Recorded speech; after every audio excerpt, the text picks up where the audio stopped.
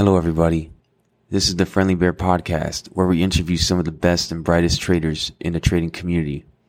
Listen to inspiring stories and nuggets of insight from current and future game changers in the trading space. Listen and learn as we explore all types of trading niches with some of the best in the industry from a Friendly Bear point of view. Make sure to check out the Friendly Bear Podcast new YouTube channel called Friendly Bear Research, which includes all the podcast video content and supplemental screen shares. If you enjoy the podcast, please consider leaving a 5-star review on iTunes. With that being said, I'm your host, David, aka Reverse Long, and this is the Friendly Bear Podcast. Let's dive in. All right, guys, this is David, aka Reverse Long with the Friendly Bear Podcast, and today we're going to do a segment on the Friendly Bear Book Club. So for today, I'm going to go over the book, The Cult of We. And The Cult of We is a book based on WeWork. So it's written by Eliot and Maureen Farrell. It's about the WeWork, Adam Neumann, and the Great Startup Delusion. So I got into this book, little background, and put a timer here. So I got into this book because I interviewed Edwin Dorsey of the Bear Cave, and he recommended to me checking out this book. You know, the Bear Cave is a newsletter by this young guy, Edwin Dorsey, and he's an activist short seller. And I got into this book because I want to step into the activist short selling world. Short selling isn't enough for me. You know, I got exposed to a lot of frauds and see what's going on in the market. And I want to do the right thing and participate in the activism. So anyway, going to this book. So this book really highlights like the narcissism of Adam Neumann. Adam Neumann was the CEO of WeWork. He eventually he left with a golden parachute deal. Got a whole bunch of money to get out of there, basically. But all right. So Adam Neumann, little background. So Adam Neumann he was born in Israel, and in Israel it's mandatory to go to the military, do military service. And the military service is 7 years over there.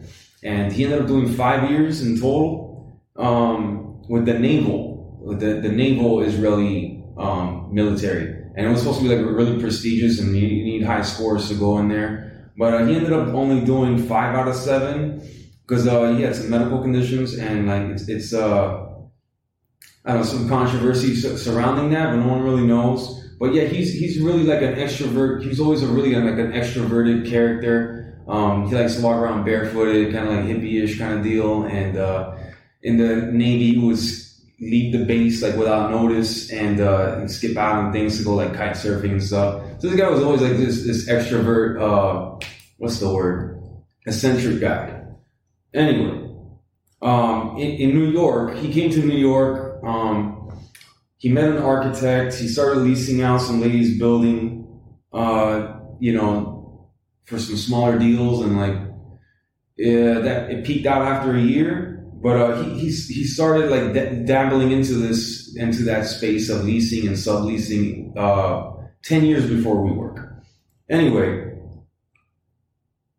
in 2012, he was able to raise $19 million. And his goal from the beginning was to keep pushing the valuation more and more and more. More investment, more capital, more and more. Just like getting that valuation as high as it can. And just plowing cash into expansion. Going to more investors for more money, So so then he ran into like the perfect time of all these like unicorn companies like Uber, Airbnb, Lyft, and a few others.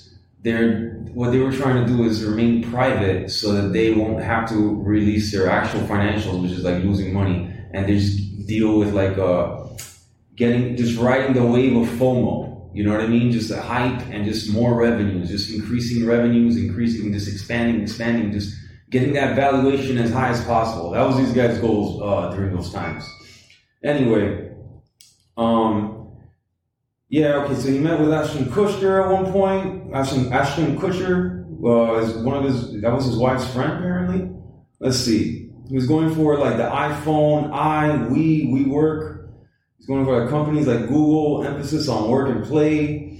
Ideas to lease and sublease. Let's see. We over me. Let's see. Oh, and then, okay, so the interesting part, my favorite part about this book is just like digging into this character of Adam Newman. You know what I mean? This guy that's just like super narcissistic, just spitting out idea after idea after idea, like realizing just a few of them. You know, this guy that walks around barefooted, drinks tequila in the middle of the day, like he's like this character, man, like a cartoon almost. And like he just wants to get that valuation higher and higher, and he gets like absorbed into like this rich lifestyle, living in a penthouse, flying in a private jet, drinking tequila on the jet, smoking weed on the jet, you know, having a garage, like a car garage just for strollers. He had 4 kids, like a family man that likes to party and like do all this hippie stuff, and he's late to all the meetings, but he can talk like crazy. He can, you know, one day he goes to Los Angeles to meet Elon Musk outside of SpaceX. He waits when Elon Musk is giving some kind of speech. I think it was 2016. He goes and finds a way to meet Elon Musk and spits out his ideas for 15 minutes. So the book mentioned it was like 15 minutes. He just rambling about ideas about starting a WeWork in Mars, and he can start a community in Mars. And the easy part is getting to Mars, but the hard part is establishing a community in Mars. And he just keeps rambling on about this stuff. And then Elon Musk didn't agree with him at all. He said, actually the hard part is going there. And, the easy part is the community. You got it wrong. So, yeah, this guy just full of ideas, just trying to, he's just a really wild guy. So another thing, okay, so in 2012, so in 2013 they raised $40 million, and then he loaned out $9 million to himself because he was used to this lavish lifestyle and needed to keep funding it. So that's a huge chunk of the $40 million, you know what I mean? So, okay. And he went against the grain, like, for example, founders are supposed to live scrappy lives until they make money, and employees and founders are supposed to get rich at the same time. But not Newman. Newman wanted to get rich ASAP, and screw everybody else. But he didn't like say blatantly, but that's who he was. At one point later on, the company would be losing $1 million a day, and then he would just credit it to like come up with excuses like, we're expanding, more revenues, more growth. So the company was just leaking money left and right. At one point, Adam Newman made an LLC called We LLC, and then he sold We LLC to WeWork for $5.6 million. And it was like considered like, it wasn't a big deal to him because at this point he's like worth billions, but that caused problems with the company because like the regular employees were getting screwed. And to see this guy, sell an LLC called We LLC for $5.6 million, that made headlines everywhere. I remember that coming out at one point. Yeah, that was, it's a red flag. It's like, come on, man, that's too much. But, okay, so Newman wanted a comfortable life, and he wanted to live large with wealth and fame. Upgraded to 5,000 square feet loft in Tribeca with expensive art. Travel with private planes and black SUVs.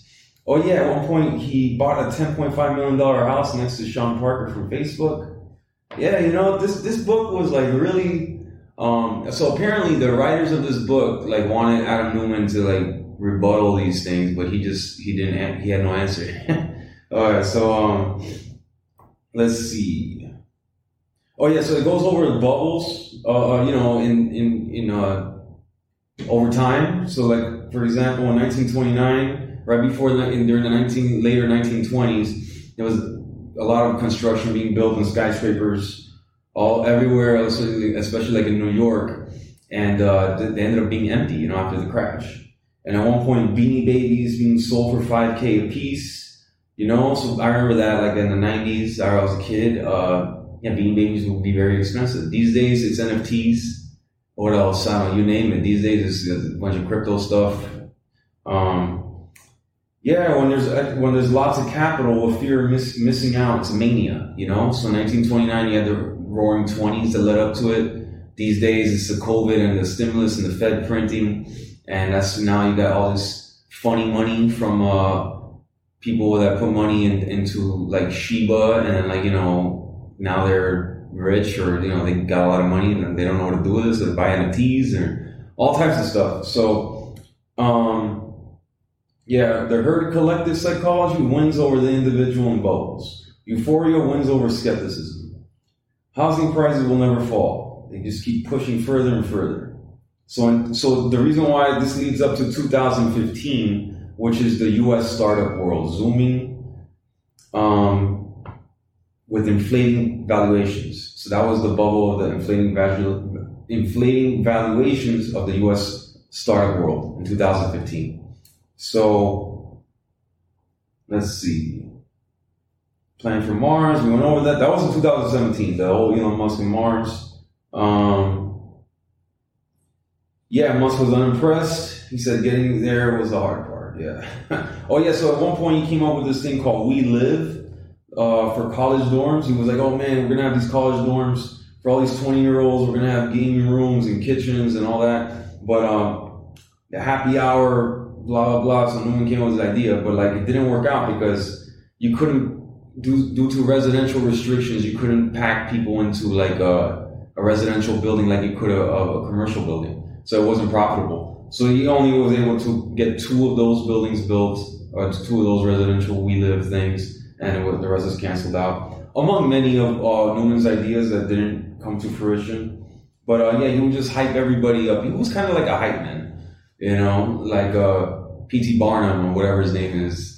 Like a character that just like hypes and creates ideas, and they have the energy, and he would like get you on the plane. Like think of yourself like you're a potential investor or a venture capitalist. You go on this private jet with Adam Newman. You're doing tequila shots in the airplane. You're kind of like in this cult. So that's why, you know, the book is called The Cult. And then like you sign the deal and you want to get it done. You're all excited. And this guy's like, you know, pitching in your ear nonstop.